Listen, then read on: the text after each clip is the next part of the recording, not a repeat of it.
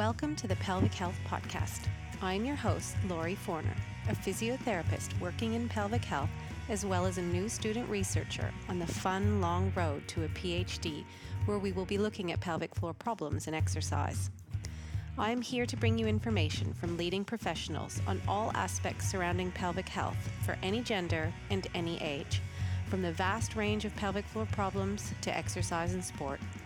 Remember our disclaimer, materials and content in this podcast are intended as general information only and should not be substituted for medical advice, diagnosis, or treatment. Welcome to the Pelvic Health Podcast. It's Lori here. Today's episode is all about personal lubricants, specifically one of my favorites, Olive and Bee. Now, it's not a paid podcast. I'm not sponsoring, or she hasn't sponsored me. I just want everyone to know that because I do really like supporting products that I truly believe in. But I also think it's important that we are open about when people do give us money to tell everyone that we like these things. But anyway, I have not been paid for today. It was just really fun. Creator Claire Osterstock joins me to tell me all about this lube. I had no idea the thought, the research, and the effort she has put into creating this all-natural, beautiful product. Never thought I would be talking about lube as a beautiful product, but yes, it is. And I think many people who are in this field who have to try a lot of different lubricants with their patients will agree that it's actually a really fun area and fun part of the world. In this episode, Claire shares her insights about what it takes to turn an idea into a product and get it on the market. She discusses her ups and downs and success with the creation of Olive and Bee Intimate Cream, as well as some really cool sciencey facts about how lubricants absorb into the vagina and a lot more. Claire has been a physiotherapist for 20 years and has founded Adelaide Physiotherapy and Pilates Studio in 2006. She is a passionate physio with a special interest in treating clients with complex conditions and chronic pain. Through her work in women's health, Claire realized that a lot of people experience sensitivity to the synthetic substances in personal lubricants. Hence, she went about developing a natural personal lubricant, which is now commercially available as Olive and Bee Intimate Cream. I hope everyone enjoys this episode as much as I did. I'm so excited to talk about this because I really like the extra questions that you sent me. I thought, oh my God, that's so true. How did you put all of this together? But I was thinking, I don't want you to give all your secrets away, but I'm really interested. The only secret is the recipe. Everything else is very shareable. Good. You do not need to tell us the recipe. But like I said in the questions, I would love to kind of hear, because I don't know a lot about your background. So I would like to hear a little bit about your background and then how you went from that to then creating this amazing product that I absolutely love. Oh, thank you. All right. So let's get started. So what you're a physio? I'm a physio, Yes, yeah. So I've been a physio for over 20 years. Yep. I do a lot of work in women's health. One of the things that I would notice that people would say to me quite often, and you might notice this as well as a physio, is people say, what personal lubricant should I use? And so many people would say, oh, well, because they cause burning or itching, or I don't know if they're, good for me. I don't know if they're healthy. There's too many to choose from on the shelf. I don't really like the look of any of them. So I started to do some research into that.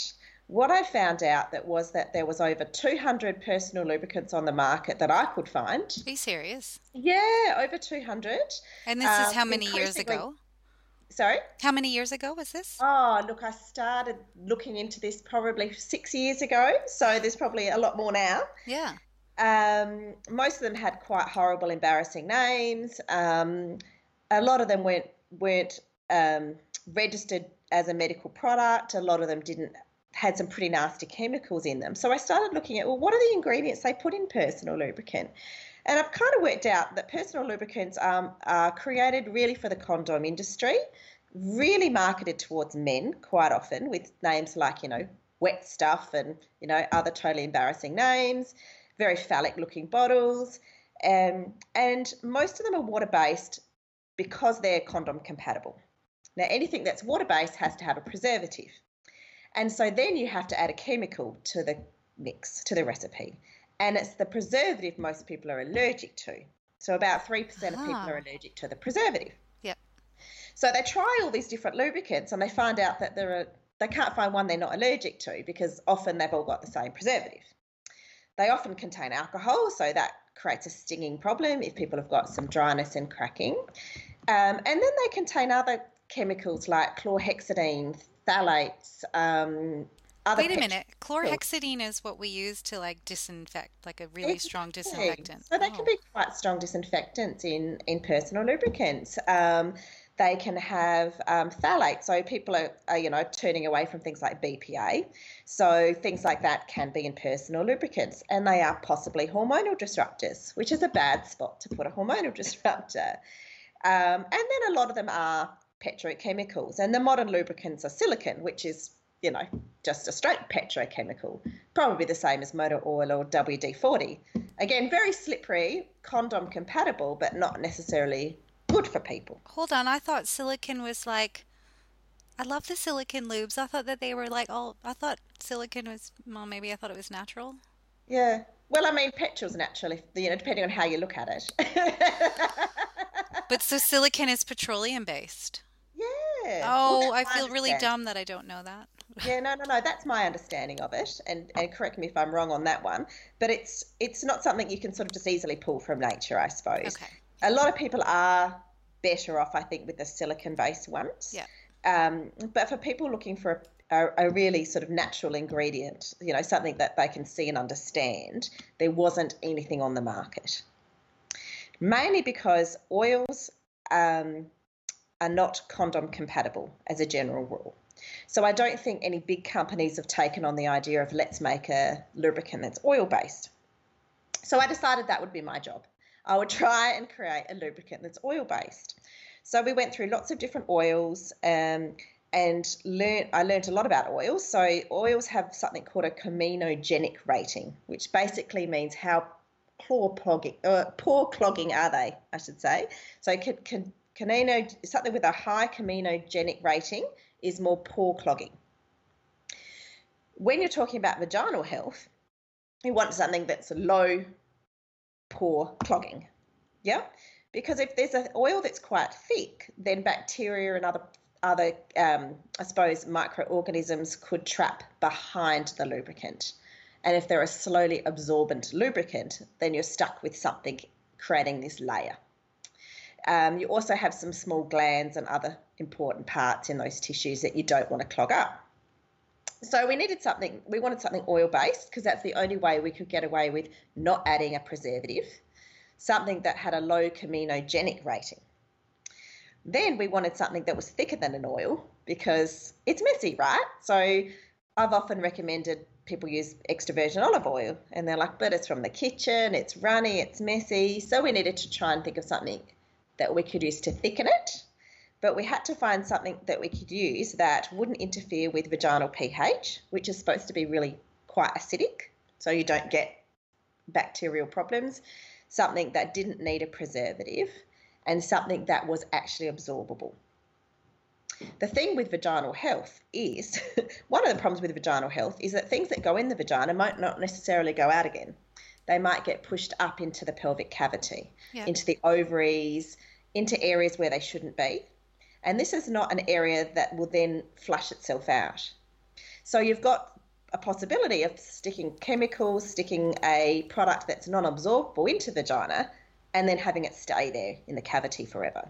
Yeah. So we had to fulfill all these criteria. I love that you thought all about this, because these were some of my questions, and in my head I'm like, oh, she loved olive oil, so she just created a lube. But no, there's way more. So originally I did think, olive oil would be a good option. Yeah. And then as I did more and more research into it, I realized all the problems. And as I was creating this was a time when a company in the US was sued for many $1 million because a lady got ovarian cancer and they found talc in her ovaries. Oh, I did hear about that. So that's when I started to look into, well, what happens if things end up in the uterus, in the fallopian tubes, in the ovaries, in the pelvic cavity? No one's really done, as far as I could tell, any research onto that. So I was thinking, well, we've got to create something that people like, that's not messy, that's not cold, that's not sticky, that is all natural, that is easily absorbed, that doesn't interfere with pH,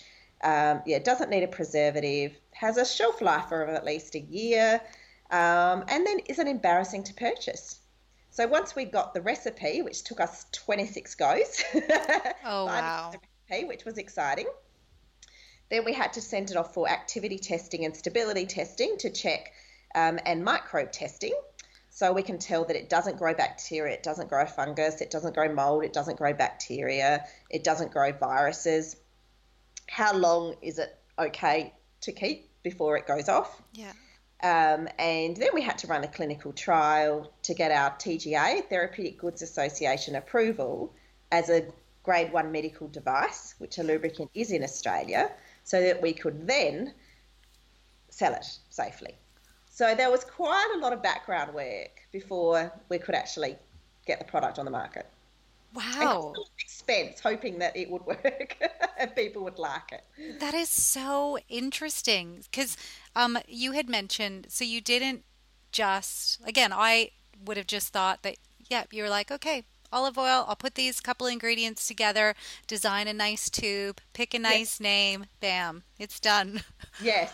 But I so thought it much would into might be it. that easy too until I started. So personal lubricant is a grade 1 medical device in Australia. So it needs a clinical trial. You need to go through a process of getting approval to sell in Australia. You have to be on the register of therapeutic goods. You have to meet the advertising code. The labelling requirements are law. So there was a lot of reading to do in terms of what has to be on the label. How big does the writing have to be? What images do you have to have on the label? How do you get a barcode? I didn't know how to do that. How do you design packaging? So we needed a packaging that would not absorb the plastic into the product. Well, that was pretty important to me.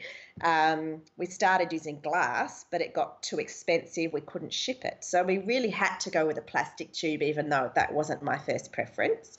So then I wanted to find a plastic that was manufactured in Australia. I needed to find a plastic that wouldn't mix with the product and create any reaction, that wouldn't leach any chemicals into the product, that would be BPA free. Then we had to work out, well, what size does it need to be? What sort of lid is it going to have? There was quite a lot of work to do in packaging design. Then we had to work out how to brand it. So, we wanted to appeal to women, we wanted to appeal to older women, and we wanted it to be pretty discreet. So the idea with the packaging is that you can see it easily on the shelf because nobody wants to spend 10 minutes in the personal lubricant aisle of the pharmacy or the supermarket, right? So it's got to be easily identifiable, but you need to be able to have it in your handbag, on your bedside table, anywhere that people could see it and that not be embarrassing. So a personal lubricant that you don't have to hide was another, comment that we were trying to, achieve with the branding advisor on how we would get this product to look right and be dignified, not be a shaming product to purchase. Yeah, and I haven't said the name yet, but I will in the intro. But Olive and Bee is Yes. the name, which is, again, it's absolutely perfect. I know you can't give us the recipe, but so the ingredients, what are the ingredients? Yeah, so olive and bee is what it says it is. It's olive oil and beeswax. So we use quality extra virgin olive oil, which I try to source from South Australia, but it's always Australian. It's the same olive oil that's food grade, so you could eat it. And then we use beeswax as a thickener. Again, we source that within Australia. So the idea in calling it olive and bee, again, was just to have something that was a really neutral name, and you could have it in your handbag and people wouldn't immediately know what it is. Yeah, and I love the new little sample sizes. Yes, They are so incredible. cute, but Yes. I buy them and I can't make patients pay for them because they're too cute. I'm like, oh, just take this. Just take this one. Just So take good. this one. And didn't I read somewhere that it said like it was really good for you could use it for, did I read about you could use it for your hair? Was there something written down at one point? People have posted the most funny uses for Olive B, but with my TGA approval, I'd say it's for personal lubricant, vaginal moisturiser, and general moisturiser or massage oil. So I don't recommend it for other uses. So people do tell me, oh, it's good on my heels, it's good in my hair, I can use it to shave. People use it on their dogs. People use it on other skin conditions. But because we haven't done the trials for those areas, it's not something that I outwardly would market for. Yeah. But people have found their own uses for it. Lots of people use it as a lip balm. I was going to say, I had it in my bag, and I have an addiction to Lanolips, and I had run out, and my lips were starting to burn, and I'm like, oh, I've got this in my bag, and I'll just use that, and it was perfect. Yep. So it is a great lippy. I figure if it's safe to use on vaginal mucosa, you can probably use it on other parts of your body. It's got to be safe. And to be honest, initially I thought it would be used mainly as a personal lubricant, but now it's used mainly as a vaginal moisturiser. So even for people that aren't sexually active, they're just getting vaginal symptoms. So possibly they're using it to try and prevent thrush or other infections. But often it's just a dryness, maybe a burning, an itching. They might get cracked mucosa. So a lot of those postmenopausal symptoms that people tell us about, which we now can use, are topical, that not only gives them some relief, but will have a nourishing effect on the tissues. So the olive oil and beeswax will slowly absorb, hydrate the tissues, and hopefully prevent that cracking and that dryness into the future. So it actually does have some therapeutic benefits. Yeah. Do you, I've seen ones that have the little applicator. Is that kind of on the cards in the future to make one with a little applicator? I've had lots of requests for an applicator. I didn't realise how complicated that was then to create, because if we have an applicator, we then have to get TGA approval. So for that applicator, then we have to have approval to say that those two things go together, because technically that's a pack, which is a different medical device. So then there's another trial that says that the applicator and the oil are fine to go together. And I haven't worked out how we clean that, how we manage that well. It becomes another insurance issue if someone hurts themselves. So there's so many risks in everything you create. So people tend to buy their own applicator separately if they need to use it to get that whole vaginal moisturisation. Often I'll say to people, just use your finger. You don't necessarily have to use an applicator, but people do source their own applicators if they decide that they need to do that, or the doctor's recommended that for use. I love supporting local, keep it in the country, but then you want to expand and share it with all the other countries. So how does going through that whole process and having it all legit for Australia, how does that transfer over to other countries, or have you gone that way yet? Yeah, that's a really good question, because it's really complicated. There's different rules in different countries, so different labelling rules, different registration rules. In some countries, a personal lubricant is a medical device. Like in Australia, we're class 1. In some countries, like New Zealand, it's classed as a cosmetic. In some countries, like the UK, it's classed as a medical class 2 device. So different countries have different laws.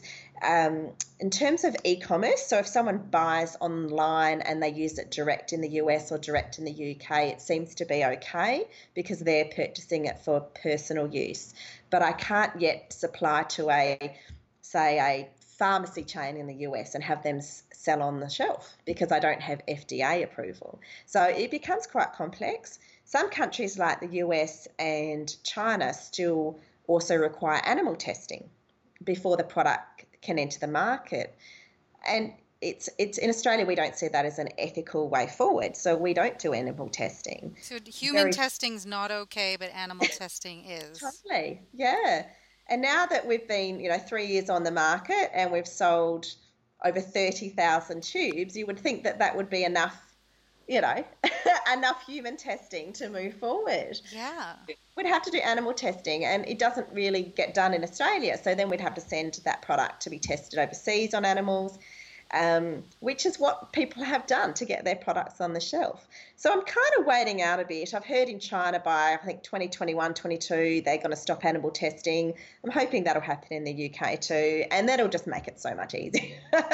So at the moment, seeing as I haven't even really marketed very strongly in Australia yet, there's a lot to do here before I invest the time and the money in meeting those regulation requirements in other countries that will cost just tens of thousands of dollars to get to point A. Oh, I So can't yeah, imagine. So, if people are listening and they're from other countries, are they able to buy it anywhere? they can buy it online. So places like eBay, Amazon do sell it. I have other people have put it online, I've noticed. So it's not necessarily direct from me. I did notice somebody is selling it in the US for $146 US a tube, which I think is over What? $200, which is about what's that in markup? 1,000%. Oh my gosh. Yeah, so that's not me trying to make a fortune out of this. That's somebody else that's taken it on. So you do notice other people trying to make money, but they can buy direct from my website into other countries in small quantities. And it doesn't get And stopped it's at the been border. fine. It's getting through customs fine. But I imagine if we started to go into bigger quantities, then we may find that we can't sell in that way. Some countries like Canada are easier to sell into. Some countries like Singapore, India, Hong Kong, we've sold into without any trouble. EU's been okay. It's a little bit complicated between the EU and UK at the moment, obviously with Brexit, and so that affects medical device regulations in that part of the world. So everyone's sort of holding out to see what happens there before they also get their regulations sorted in the UK at the moment, which we thought would be a few months. But years later, we're still sitting waiting to see what happens there. So it's amazing how something like Brexit can affect my small business Oh my God, in yes. Australia. Yeah. So one thing we have done, though, is we do have trademarks now in 10 countries. So to make sure that obviously no one can copy our brand. Because you can't And just do that in one country. no, It doesn't then carry over. you have to do that all over the world. So there's a huge cost as well. And we're trademarked as a medical device and a cosmetic in each of those countries because the regulations may change. So the lawyers have made a lot of money out of me so far. And also we have global insurance. So I worked out that I couldn't control where it was selling. If I sell to someone in Australia and they send it to their friend in the US and someone in the US decides to sue me because of some reaction or something could possibly go wrong, then I need to have insurance. And the insurance in the US, even the excess is $10,000 per claim. So it's just an enormous amount of money that goes into having a cosmetic or medical device that's global. And people would say to me, well, don't sell into the US. And I'm like, but I can't. That's a big risk to take. If you can't control with the online marketplace, you can't control that. So even though our product is, safe to eat, really, really conservative in terms of what it is, I'm very risk averse. I think that comes from my physio background. And so you need to make sure that your business is protected. So there is a lot of work to do to get a product on the market and to avoid risk and to meet all your requirements and all your legislation, even in your own country, let alone starting to go into other countries. So hence it's taken until a few months ago before we actually started to make money in this business because there was a lot of things to get in place. So for anyone looking to start a business, assume a couple of years of just reinvesting in everything that goes into the background to produce one product, because there are those rules to meet. Yeah. Did you go to Shark Tank for it? I actually went to a different competition. So Shark Tank is for people looking for investors. From the beginning, we didn't need to look for investors. So I went on but I did recently, earlier this year, enter another competition out of Sydney called the C3 Challenge, the China Canvas Challenge. And the challenge was to get a marketing plan to sell into China on paper within 7 weeks. So what they did is they asked businesses around Australia to apply for this competition. They expected to get 50 applicants and ended up with 400, or they closed the doors at 400. Oh, no. So bit of competition. Then what we had to do is we had to do a lot of reading, watch a lot of videos, and do assignments every week for 7 weeks. On Monday night, they would release the assignment, which often had multiple parts. So I would say, 7 assignments could be for the week. The assignments were due by the Thursday morning. So you had less than 2 days, really, a couple of nights to get all that work done and submit your assignment. Then the assignments were marked and you were put on a leaderboard. And straight from the beginning, I thought heaps of people are going to pull out. This is really hard work. But what they were trying to do is to test us as entrepreneurs. So they made it quite difficult. So within a couple of weeks, I was ranking in the top 50 and then in the top 30 and then in the top 20. So kept going.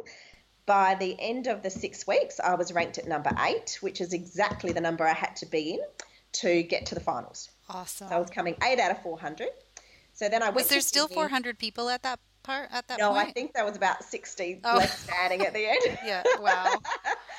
And then we had, then I pitched in Sydney in front of a live audience, and it was live on Facebook and YouTube.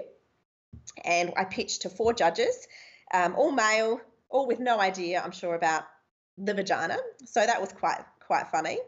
But managed to come second in that competition, and the top 3 winners won a trip to Shanghai. So in May, I went in a business group to Shanghai and looked into how business works in China and how possibly to sell olive and bee in China. That is amazing. So that was amazing. So people ask me how they can support the podcast, and I would love it if you could rate it on Apple Podcasts, subscribe, and share it on all your social media accounts. There's also a patron-only crowdfunding campaign if you'd like to support the podcast, with options of $1 to $2 per month and an option to cancel anytime. As a thank you to the patron support, you get access to 1 to 2 bonus episodes per month. Thank you so much, everyone, for listening, for all of your support, and I hope you continue to enjoy the episodes. That is awesome.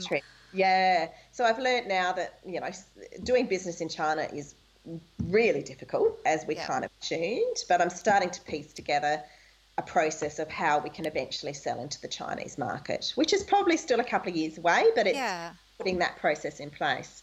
Which is the whole point of that prize, was to help you work out the process of doing that, right? Absolutely, yeah. And, I do think it takes years to get things in place properly. Yeah. But at the moment, we're struggling with capacity. So one thing I didn't really think about when I started this was how many people want it. Yeah, well, we're selling over 1,000 a month, which was more than I expected at this point. But also, olive oil and beeswax are actually finite items. So it's, if you're making a lubricant out of a chemical, you could probably make as much as you possibly wanted. But if I'm trying to source Australian olive oil and Australian beeswax, there might be a point at which people say, sorry, we're sold out. Oh, yeah, don't do that.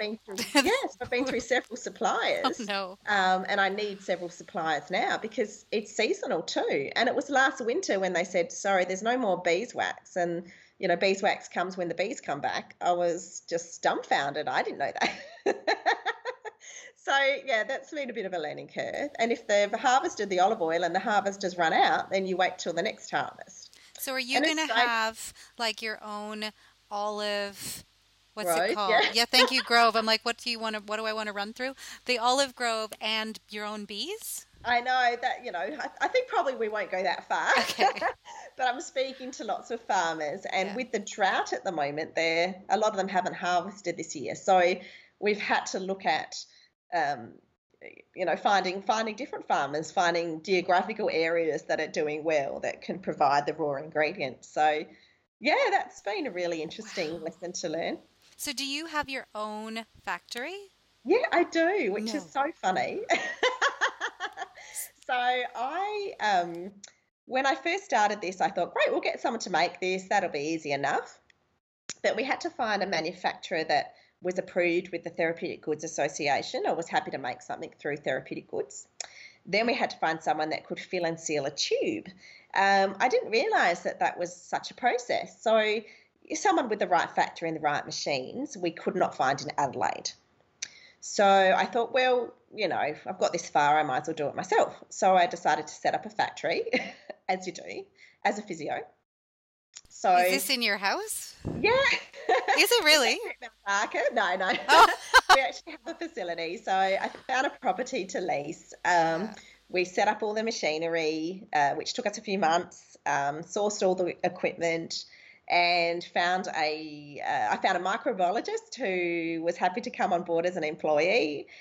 So we self-manufacture, and it's been a lot of troubleshooting in that process of the machine breaks, or the tubes don't seal because it's too hot, or something goes wrong. So we're actually, touch wood, at a point now that it's actually working out quite well. So we make on site, we fill and seal the tubes. The tubes themselves are manufactured in Sydney at a minimum order of 10,000. So, they say in for a penny, in for a pound. So you start, you have to, start with the ball rolling. But now we're on our, fourth order of 10,000. So that's pretty exciting. And yeah, we ship it ourselves. So we've managed to keep the whole process actually in that market, in our market, controlled for quality assurance. So I know that every tube has come out of our factory. How many do you have in your factory? Is it How just the many two of tubes? you? Yeah, No, no. yeah. There's three of us in total. So there's someone that does the physical work on our Yeah. production line, and then I have a part-time sales rep, and then there's me running around doing everything in the background. So at the moment, we're fine for that's enough staff. So I'm picturing every tube that I buy, I'll be like, oh, Claire put this one together just for me. It's all made with love. So yeah, so I still have, I think we're up to 8 employees with my physiotherapy practice, and Oh my then 2 with gosh. my other business. So yeah, life's busy enough at the moment just It with is what we're very doing. busy. Are A you going lot to of people, start, have you ever seen the Nutella jars are all personalized now yes. for Christmas? Can we get personalized ones? Well, you can get them personalised, but you'll need to buy 10,000. Oh, yeah, that's right. Whoops. Okay, no, I may not do that. Um, So you were talking about how it absorbs and it can travel in through the vaginal tract and, up into the pelvic area. And you looked into that, but all the other companies, the silicone water-based companies, did they look into that as well? Like, should we be concerned about other products that people may be using? Like, I would have never thought of, especially water-based, you never would have thought about that also, being in there and maybe traveling somewhere. Yeah, I think the answer is we don't know. We can only assume that other companies are doing their due diligence. So to be regulated with the TGA, you would have to have chemicals that are approved on the market. So, we totally need chemicals. We need preservatives in our shampoo and in our cosmetics and things like But they that. also So get they can only absorbed. choose one. Yeah, Yeah. they're a list of approved chemicals. It doesn't mean they'll be approved next year. And I Yeah. think it's interesting, like when I had my babies, and the oldest one is now 10, the shampoo we were using on her there is now not approved for use on children. Oh, So, wow. things change. So Yeah. Chanel number 5 that women were using more than 5 years ago is different to the Chanel number 5 now, because they had Mm. to remove a couple of carcinogens. So Wow. it's space of we don't know. Yeah. A lot of what's used in Australia in the chemical industry, especially in the fragrance industry, has never been properly tested or thoroughly tested, especially long term. Yep. So things are tested on your skin on the outside. They're not often tested on sensitive tissues. And Yep. so I just figure I don't know. So Hmm. I'm going to put anything in this product that I can't guarantee, Yeah. which includes fragrances, colours. So when people see the product, they're like, wow, it looks quite yellow. I'm like, yeah, that's how it comes. I do have So, to warn patients. I'm just letting you know you do not have an infection.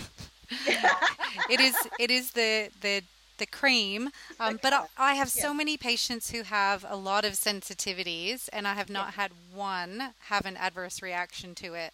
fantastic. And they've all been extremely happy with it. And two things I wanted to ask was, um, does it stain sheets? Like if Actually, a lot of people, people have asked yeah, that. yeah. I've never had anyone come back and say it's stained their I sheets, so I haven't think we're either. okay. That's why I was like, oh, I better check on that because it's oil. Yes. And I think as long as things are cleaned properly, it should be fine. So Yeah, it's, you should be able to get oil out of your clothes or out of your sheets if yeah, you need to, because you're only using a small amount. I yeah. don't think it's creating a big mess. We don't So need a lot.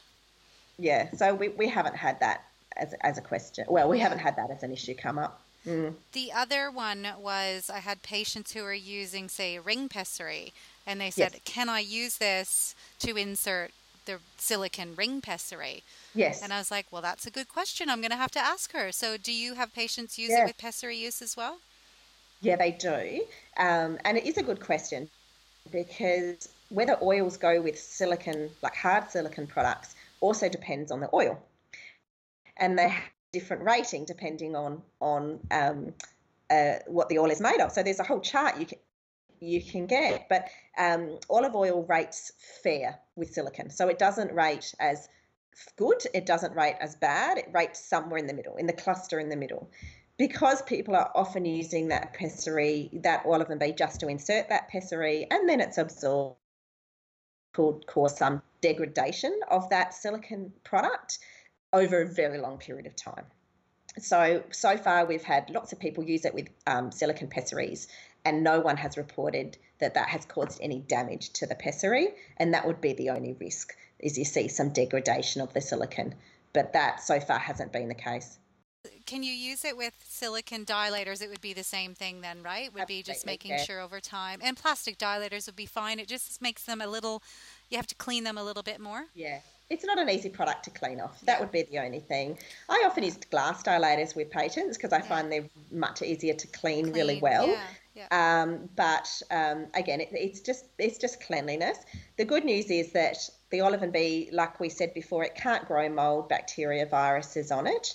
So it won't it won't encourage the growth of microorganisms, which is what's important. And like you said, it doesn't have a negative effect on the pH of the vagina. Yes. And that was another learning curve, because people say to me, so is it pH neutral, or is it acidic, or is it alkaline? And this was something I had to learn. It actually doesn't have a pH because it's not water-based. So pH is measured by hydrogen ions. And so it doesn't have free hydrogen ions. It doesn't have a pH. So that took me a while to get my head around. It has no effect on pH. That is like a water-based lubricant will. Yeah, that is so cool. So are there any little things that you have in the next few years planned for Olive and Bee that you can share with us? Yeah, totally. So what I'm excited about, we now have, our tubes are made from 30% recycled plastic, which is the highest recycled plastic you're allowed to use in a cosmetic tube. That is so good. So that's exciting. That's actually going to be law in Australia in a couple of years. So I thought we might as well jump the gun and get that done. Nice. It does cost us a lot more, and I'm much happier knowing that we're actually putting less plastic in the world. We're also moving to a flip-top lid, because we did a survey on this recently, and 95% of people said they'd rather have a flip-top lid on the container. So we're doing that in the next order. Lots of people have asked us if we'll start to increase the depth of our range. So will we have a lip balm? Will we have this? Will we have that? At the moment, we're just focusing on the one product and getting the knowledge out there, getting our Olive and Bee branding out there in the community. But in the future, we could look at other products in our range. Because it is already a lip balm. Yes, exactly. The little tubes too. Those are perfect little lip balm tubes. They are. But people, I had someone write to me on Facebook just this morning saying, but it says intimate cream. I don't know if I can give this to my friends, and I just say, look, it'll be a really funny conversation to have with your friends. So I'd totally give it to your friends, even though it says intimate cream. That is the one thing I give to all my friends. I'm like, what do I give them? I've got extra lube. I'm going to give them some lube. Yeah. I think we're probably in an environment and a profession where we totally do those things more than other people. But yeah, I'm hoping that we can get the topic out there with that not being embarrassing. It says intimate cream. It shouldn't be embarrassing. We need to maybe open the conversation about the fact that, over 50% of postmenopausal women are using a product. For women that are suffering from the symptoms or the reactions from breast cancer treatment, over 80% are needing to use a product. This is something that we should talk about. And it's safe to use in those patients as well, right? That's right. And there are a cohort of patients that are totally nervous about using anything that has a chemical attached to it, and often anything with a hormonal component. So we're offering them a safe option. So at least it's something that will do no harm, that it's safe to use, that one thing they don't have to worry about. And it's a really good price, because the bottles are what? How much is in the bottle? 55 ml bottles are $22. Yeah. 5 mils. Yeah, that's a great price. So it goes a pretty long way, I think, for most people. Yeah. Some people are using it daily as a moisturiser, and they tend to go through it a bit quicker than people that use it just as a personal lubricant. But it is something that I'm hoping most people are finding that it is affordable, that they could use it for daily use. Oh, definitely. I use olive oil as like to wash my face and as a moisturizer. Now, I've never thought about using olive and bee as my nightly face cream or under eye cream, but you never know. I'm happy to be a tester for it. Well, some people do, and they tell me that it's helped to their skin, so that's great. But if you think about it, so the olive oil is the hydrating component, and the beeswax actually creates a barrier to the skin. So you get that slightly waxy feel. And it's the barrier that would help prevent the pollutants getting into the skin, help protect the skin. So we've had lots of anecdotal evidence from people with their eczema finding it helps prevent the eczema from taking hold because they're keeping that skin, that natural skin barrier intact if they're using something to prevent the bacteria getting in the first place. So again, it wasn't my intention to create something for use in the area, but it's found it's another place that people do use it for.